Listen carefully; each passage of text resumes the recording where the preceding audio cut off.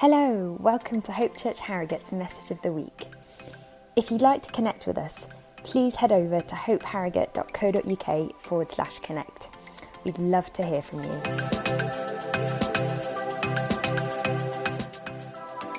Today is the final instalment of our series in Isaiah. We've been doing this for just over a term. We've chopped and changed. A few things have happened and we've spilled over into this term. We've fixed it up. Today's the last day. We're not reading the very last words of Isaiah, but we're reading from the last section. And the reason we've done this series is because Isaiah's great concern for you, for anyone who reads his book, is that your imagination would be affected by the pictures that he draws by the inspiration of God, so that you see the world in such a way that the cry of your heart is, there is hope. Not, which is the tempting other alternative, isn't it? Shall we read together? Isaiah 65. We're going to read from verse 17 through to verse 25. If you've got your Bible out, a little bit later on this morning, I'm going to be talking about some other bits that are around it, so that'll be very useful for you. If you've got it with you, get it out. You'll be glad you did. But let's read 65, verse 17. God speaking. See, I will create new heavens and a new earth. The former things will not be remembered, nor will they come to mind. But be glad and rejoice forever in what I will create. For I will create Jerusalem to be a delight and its people a joy. I will rejoice over Jerusalem and take delight in my people. The sound of weeping and of crying will be heard in it no more. Never again will there be in it an infant who lives but a few days, or an old man who does not live out his years. The one who dies at 100 will be thought of a mere child. The one who fails to reach 100 will be considered accursed. They will build houses and dwell in them. They will plant vineyards and eat their fruit. No longer will they build houses and others live in them, or plant and others eat. For as the days of a tree, so will be the days of my people. My chosen ones will long enjoy the work of their hands. They will not labor in vain, nor will they bear children doomed to misfortune, for they will be a people blessed by the Lord, they and their descendants with them. Before they call, I will answer. While they're still speaking, I will hear. The wolf and the lamb will feed together, and the lion will eat straw like the ox, and dust will be the serpent's food. They will neither harm nor destroy on all my holy mountain, says the Lord. Told you there's hope. In the last week, I have had friends in our house and at our prayer meeting last Sunday evening who have talked with us about the devastation of war that he was experiencing in Ukraine. Those of you who were with us last Sunday night will have heard Serge share.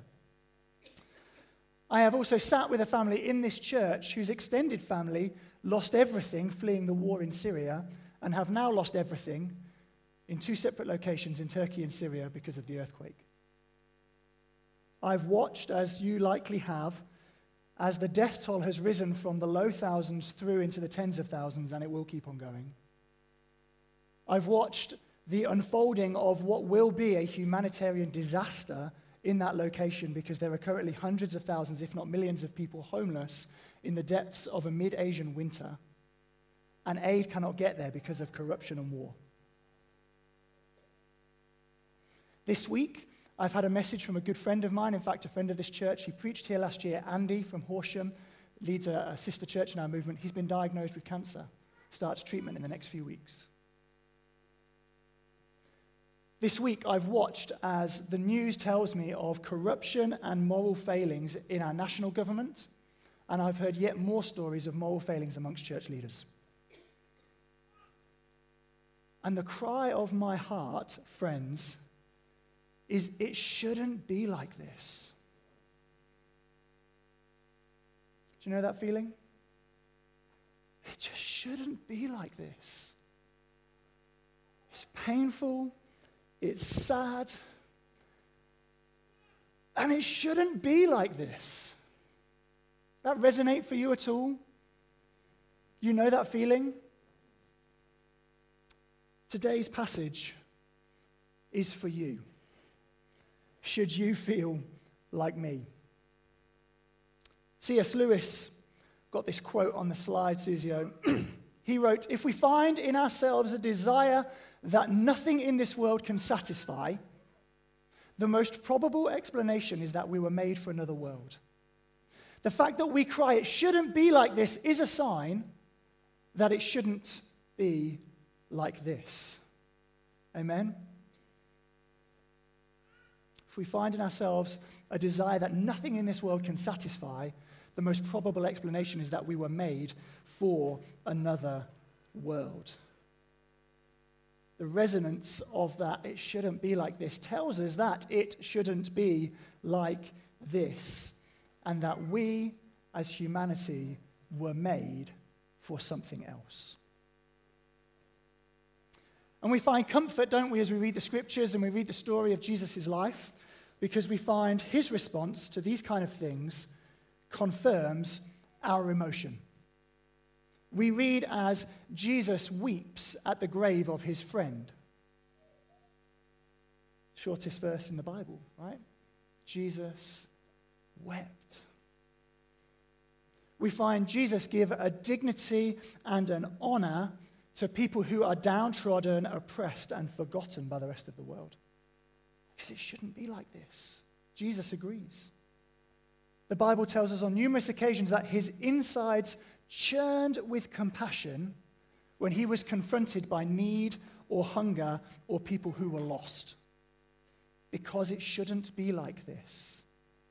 Jesus' response to these things that hurt us tell us, no, this is right. It shouldn't be like this. The cry of Jesus' heart is, it shouldn't be like this.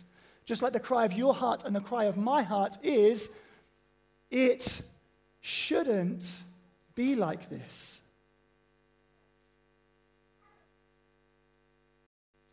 Of course, it's not to say that there's no beauty, no goodness, and no joy within creation. Of course there is. Of course there are. We see peace. We find contentment. We know a degree of wonder as we look at the world around us. As we look at the night sky, as we see the kindness of people enacted towards one another. But all of these good things, friends, you know this, they are tainted. They are distorted. They are restricted by a ruthless invader that robs, destroys, and whose motive is to incite fear in people. And as we read this final passage in Isaiah this morning, what we get is a glimpse, just a glimpse, of God's complete and ultimate response to the pain and the brokenness and the injustice of our world. We see God's response to the cry, it shouldn't be like this. And his response is, do not fear. I will make everything new.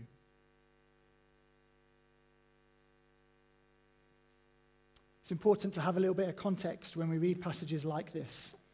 And I said as we began to read it that God is replying to Isaiah. If you skip back a chapter to chapter 64, verse 1, I've even put it on a slide because I am kind, you will find that Isaiah is lamenting. He's praying. He's saying, God, oh, would you rend the heavens and come down? You might know that verse if you've been in church a while. Would you part the heavens and descend to earth? It is bad. We need you. That's what Isaiah's lamenting. He goes on for a little while, and 64 verse 12 says, Isaiah's final parting shot, after all this, Lord, will you hold yourself back? Where are you? Will you keep silent? Will you punish us beyond measure?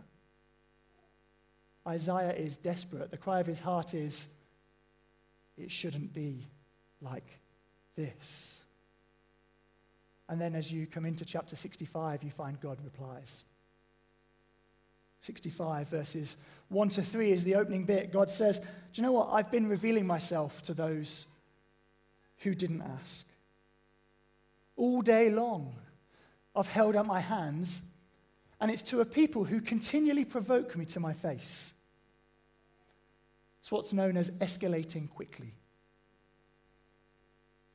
God's like, look, I've been revealing myself. I've been calling to you, and you've ignored me every single day. He goes on. It's not all good news, but the good news comes. I'll not keep silent. Don't worry, Isaiah. But I will pay back in full both your sins and the sins of your ancestors, but I will not destroy them all. I'm going to bring forth my descendants from Jacob, that's Israel, my chosen people, my people who will seek me. They I will protect. They I will bring forth. They I will bless. You see, Isaiah calls to God for help. God, come. And when God comes, we need to realize that two things happen. Number one, evil is judged. And number two, his people are saved. It's a dangerous prayer to pray, God, will you come, if you're not sure which side of that line you fall on.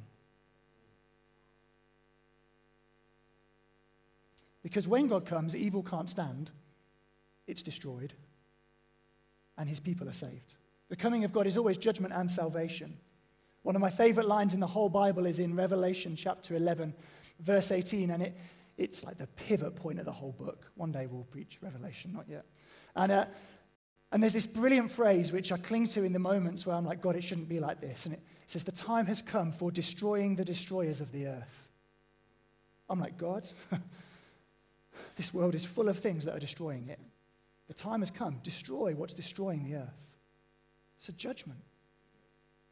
And in that judgment, he then makes all things new. The destroyer is destroyed. Evil is destroyed. Sin, sickness, death, destroyed, wiped out. His people are saved and salvation comes. It shouldn't be like this. It will not always be like this. God's making everything new that we've just read about and you probably quite liked. Friends, it goes hand in hand with God judging evil, and there is no other way. And then you arrive at the passage we read, verse 17 through to 25, and we find this incredible vision of hope. I mean, just allow your imagination to run wild in that picture for a moment. Everything is made new. Everything. There's no more premature death. Ooh. No baby that lives for a few days. Do it, Lord. No one who dies before their allotted time. No more premature death. There's no more war or dispossession. People will build houses and plant seeds and they'll stay there and they'll get stuff. You've got to remember who this is written to. People who just lost the war were taken out of Israel to Babylon, and their homes were inhabited by other people. But not just that, they then got to come back and they found their homes inhabited by other people. And they tried to rebuild Jerusalem, and they did, but it was nothing like what was before. This is the great pain of their hearts. Their loved ones have died prematurely in a war, and what they had built and what they had planted is no longer theirs, but it's other people's. I don't think we quite know what most of us that feels like. We know what it feels like when someone else gets credit for your good idea. It's not very nice. But to have built a house and planted fields, be captured, come back and find someone else enjoying the benefit who won't let you have it back, despite the fact it was unjustly taken away from you. It shouldn't be like this. There'll be no more fruitlessness. What you put your hand to will succeed. Your days will be like the trees. Friends, this vision of hope is like oxygen in the middle of a storm.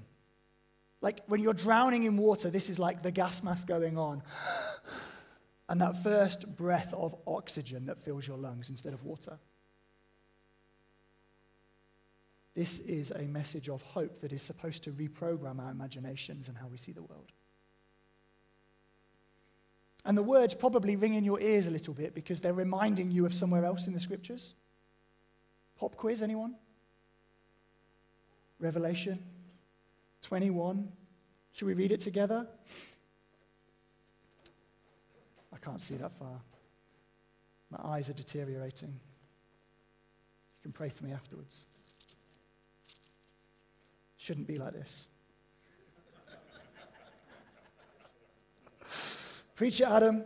Then I saw a new heaven and a new earth. For the first heaven and the first earth had passed away. There was no longer any sea. I saw the holy city, the new Jerusalem. See all the same words? Coming down out of heaven for God, prepared as a bride, beautifully dressed for her husband. And I heard a loud voice from the throne saying, look, God's dwelling place is now among the people, and he will dwell with them. They will be his people. God himself will be with them and be their God. He will wipe every tear from their eyes. There will be no more death, or mourning, or crying, or pain, for the old order of things has passed away. John here has seen a life-changing vision of what heaven is really like, and he uses Isaiah's words to try and describe it to the people he's writing to. That's what's gone on here. But with two, I think, key differences. And I'm going to tell you about them in a moment. But one of the things I'm growing to appreciate as I get older and my eyes begin to fail is art. I never used to like art, but now I'm getting old, I like art. So there's hope for you if you're not quite there yet. And you can look at a picture and you see all this stuff going on in it, right? And there's all kinds of different art pictures. And if you're an artist, just bravo. I've just don't know how you do it. Just way beyond me. But I love it. Well done. Keep going. And there's some kinds of paintings, right, where you can see exactly what's going on. Right? They've painted it exactly as it is. Realism. Thank you. There's other types of painting where you kind of have to squint and turn your head on the side and back off slightly, and then maybe you can make out what's going on. You know those paintings? Like the Impressionist era, for example. Yeah? Thanks. I'm connecting with my creative brothers and sisters right now. You know, and the whole point is you're supposed to squint because it's supposed to be the impression of. And some Impressionist pictures, even if you squint, tilt your head the right angle, lean back, and the light is coming in the window exactly like thing, you've still no idea what it is. And that's the point. And some of them you can kind of make it out. It's like the same as cameras and focus on lens. I've got a picture. Like, you squint, you can kind of make out, you kind of see what it is. You've got to tilt your head 45 degrees too. Right? It's kind of there, but it's not quite in focus. There's a greater clarity that could come. It could be blurrier. You could have no idea there's a building there on the left-hand side of the screen. Tilt your head. What's going on is that as John uses Isaiah's language, he's got some greater clarity. And there's two things that are clearer for us in Revelation that weren't fully clear in Isaiah. These are the two. Number one, the defeat of death. Like Isaiah almost gets there, right? No infants are going to die. Okay, good. And the one who lives to 100 will be considered young. You're like, all right, he's getting there. He's getting there. They're going to be considered cursed if they don't even make it to 100. You're like, okay, almost there. At the end, he's like, there'll be no harming or destroying on my holy mountain. Like, Isaiah, you can almost, he's squinting, his head's at 45, he's like, I can almost see it. I can almost reach out and touch it. But I can't quite see it. There's a hint of a hope of a promise, maybe at the right angle at 4 p.m. as the light hits the glass. Maybe. John, he writes, there will be no more death. Right? You've got Isaiah kind of hinting, nudging, wink, tilt, squint. Maybe it's there. John, there'll be no more death. What happened in the intervening 700 years that John can say there will be no death and Isaiah really can't quite bring himself to say it?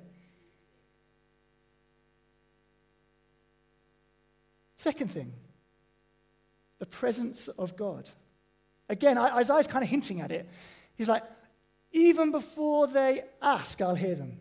Even while they're speaking, I'll be there. Like the immanence of God is coming in this place in a new way. I'm going to rejoice and delight over this place. He's like, oh, maybe God's there. Like if you squint and go the other way, right, it's a bit darker. Maybe you can see it. John, and God lives there. It's his city, it's his home. He makes it with them. The presence of God is there. What happened in the intervening 700 years that enables John to be like, God's there? When Isaiah's like, oh, maybe if I... Something must have happened in the intervening 700 years to give John a greater clarity than Isaiah. As some of you have already shouted out, his name is Jesus. You see, John stood on a hillside just outside Jerusalem and he watched nails get put into the wrists and ankles of Jesus. He saw him cry out from the cross. He saw him breathe his last. He saw life leave Jesus' body. He was the only one of the 12 disciples stood there watching. He watched. On the third day, he's at home with the 11, because Judas isn't there. And Mary rushes in and is like, the tomb's empty, Jesus is risen. And he races Peter. It's like, you've got to love the humanity of the Bible. Guess who wins? John, because he's writing it. And winners tell the story of history. He's like, I got there first, but I was a little bit scared. I didn't go in. Then Peter came after me because I won, and he went in. And we saw, oh, the tomb was empty, and Jesus did rise from the dead. Don't rush to get there or anything, John. He was the one who ran, who saw the empty tomb. He saw death has been defeated. He saw it happen, and he saw him raised. For Isaiah, in his day, he didn't even know the presence of God in the temple. Right? So you read the Old Testament, you find these incredible stories of the presence of God falling into the temple. The priests hit the floor, can't do their work, they're singing, shouting, it's amazing. And then God leaves because the people offend him with their evil deeds and their rejection of his ways. And then Isaiah comes along. He has no concept of the presence of God amongst the people. And so the presence of God in the new creation, ooh. John had rested his head against the breast of a man in whom the fullness of God resided.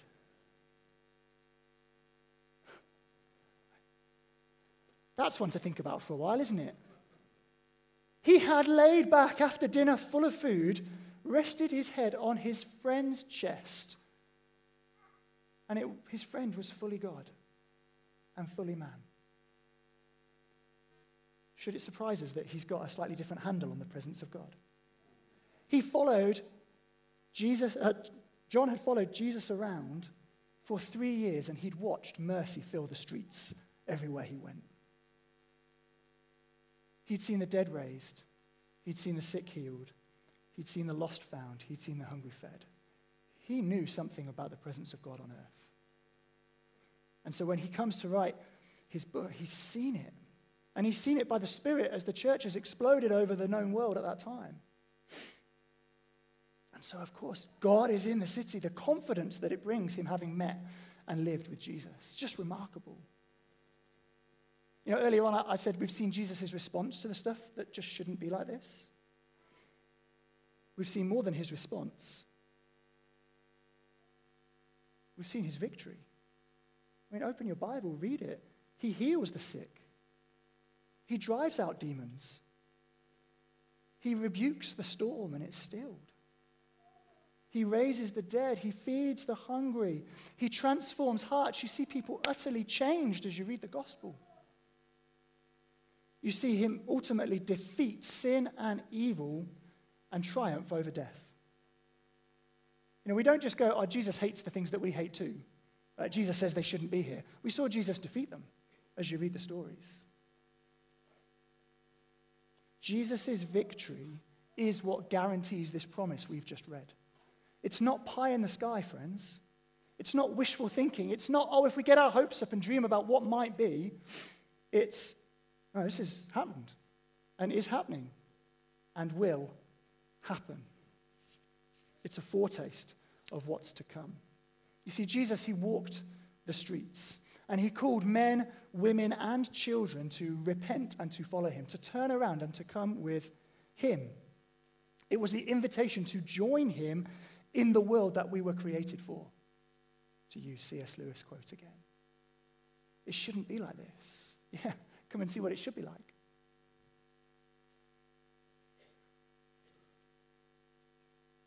Come and see what it looks like when this new that God is bringing in rushes in like a flood. That's the invitation. Friends, the invitation of Jesus, his call to repent and follow him, is the invitation to life. It should be like this.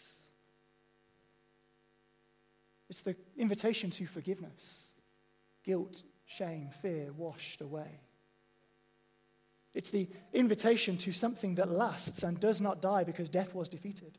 It's the invitation to be with Jesus as he makes all things new. It's really the question Isaiah 65 is asking each one of us this morning is, God is making everything new through Christ. Will you let him make you new too? That's the question Isaiah 65 presents. Will you respond to the invitation of Jesus? The offer of, will you come and have life as it's supposed to be, not as it shouldn't be? See, in his vast love for you and for me, God has dove headfirst into the pain and the brokenness of creation that shouldn't be like this, to do what was necessary to make all things new. He took the fullness of the pain of creation upon himself that it might be renewed and that you and I might be renewed. That anyone who comes to him may find life as it's truly meant to be. Isaiah 65 is the fulfillment of what has begun in Jesus. It's the vision of the earth that we are to see all other things that we see in the earth through. It's what enables me to look at incredibly painful situations and not fall into despondency. Because it shouldn't be like this, but I know it will not always be. I know that the heart of God is to transform and make new. And so I can stand pained, hurting, empathetic, interceding in the midst of what shouldn't be, because I know what will be. Ever feel overwhelmed by the world we live in? This vision of Isaiah 65 is what you need. It is oxygen in the midst of the storm. The Christian life, you may have noticed if you are one, is full of tension. Joe referenced it as he introduced the song. It's like the now and not yet. It's incredible, but still just terrible stuff happens. It's a painful place to live. If anything, the Christian life intensifies the heart cry. I've seen and tasted of something that should be, so when I see what shouldn't be, it hurts even more. Know that feeling? If you're in the midst of tension this morning, if your heart is crying today, if you feel hard-pressed on every side, this story is for you. It's a breath of oxygen in the midst of a storm.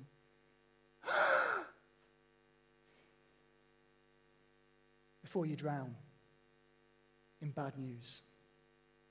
Isaiah 64:5 declares, it will not always be like this. There is hope. And it leads us to cry, come, Lord Jesus, just like Isaiah did. See, future hope, friends, this vision is the secret room of peace in the midst of a storm.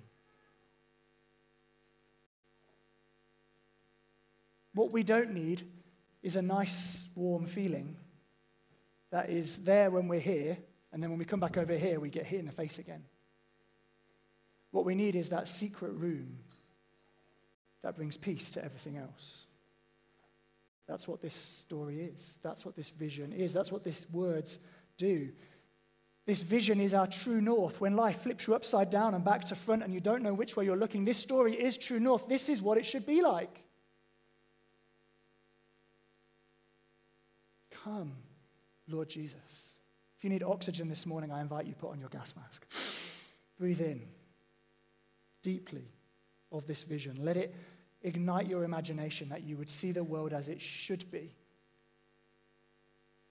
and not be squashed by what it shouldn't be.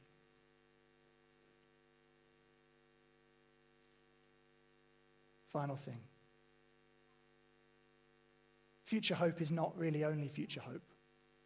It's also present hope. Because the making all things new starts now. In fact, it started a couple of thousand years ago. But it continues today. And you and I are invited to step into the making all things new now. Christian faith is not a ticket to heaven when you die. Church is not a bomb shelter that you hide in until God comes in a helicopter and lifts you out to somewhere else. Friends, the new is already invading the old. It really is. And for the follower of Jesus, we join in. You want to be involved in making all things new? Seems a pretty exciting way to spend your life, from what I've read and my experience so far. Jesus puts it like this: blessed are the meek. Blessed are those who hunger and thirst for righteousness. Blessed are the peacemakers. Blessed are the merciful. Blessed are the pure in heart. For these are the things of the new and not of the old. You want to join in with the new coming. Meekness. Hungering and thirsting after righteousness. Living to make peace. Living to be merciful. Living pure in heart and faithful to God. That's what brings the new into the old. That's the call on anyone who would repent and follow Jesus. Join in with him. Copy his alternative for life.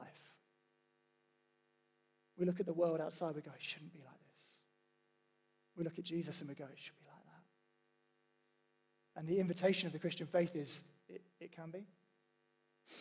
Oh, it is. Come to him and you will find it. It shouldn't be like this. It will not always be like this. And do you want to come back up? Can I invite you, church, do you want to rise to your feet if you're able? Just want to take a few minutes to respond. Friends, life following Jesus is the beginning of the renewal of all things. The Christian life is the life of hope that climbs above the daily grind and finds its true meaning and purpose of life with God, the one who is making all things new. If you're looking for meaning and purpose this morning, that's where it's found. And the invitation of Isaiah 65, as I already said, is it asks you the question, does this include you? Do you want to be made new by Jesus? That's the invitation. And for some of us in this room, actually today might be the day we want to choose to respond to that invitation of Jesus. We want to repent and turn from what shouldn't be and follow Jesus into what should be. In a moment, I'm going to invite you to respond, to choose the new, to follow Jesus, to be made new, to receive life, receive forgiveness. For others in this room this morning, you've done that, and actually your great need is for that gasp. Because you're drowning. Friends, this picture is pure oxygen. This picture is what holds the hope that enables us to stand firm in a broken and hurting world. It is strength to the weary, hope to those in pain, help to those in need. For some of us this morning, the great call of this passage is to allow our imaginations to be refreshed by something that is more real than the news, something that is more real than the view of the world from the seat that you normally sit in. to enable your heart to cry, "Come, Lord Jesus." Maranatha in the Greek. And so this morning, if you know that call of Jesus is hitting your heart, you're like, "Yeah, I know it shouldn't be like this. I want it to be like what you're saying, Adam.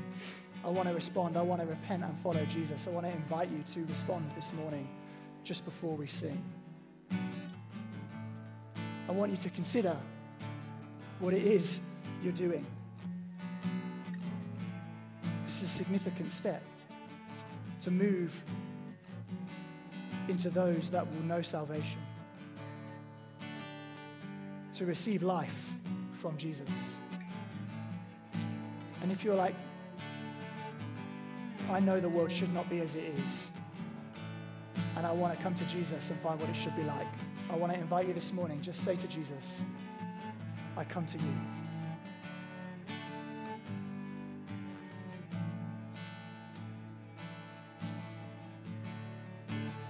And if you know this morning what you need is oxygen in the midst of drowning, I want to invite you to pray the same prayer. "Jesus, I come to you."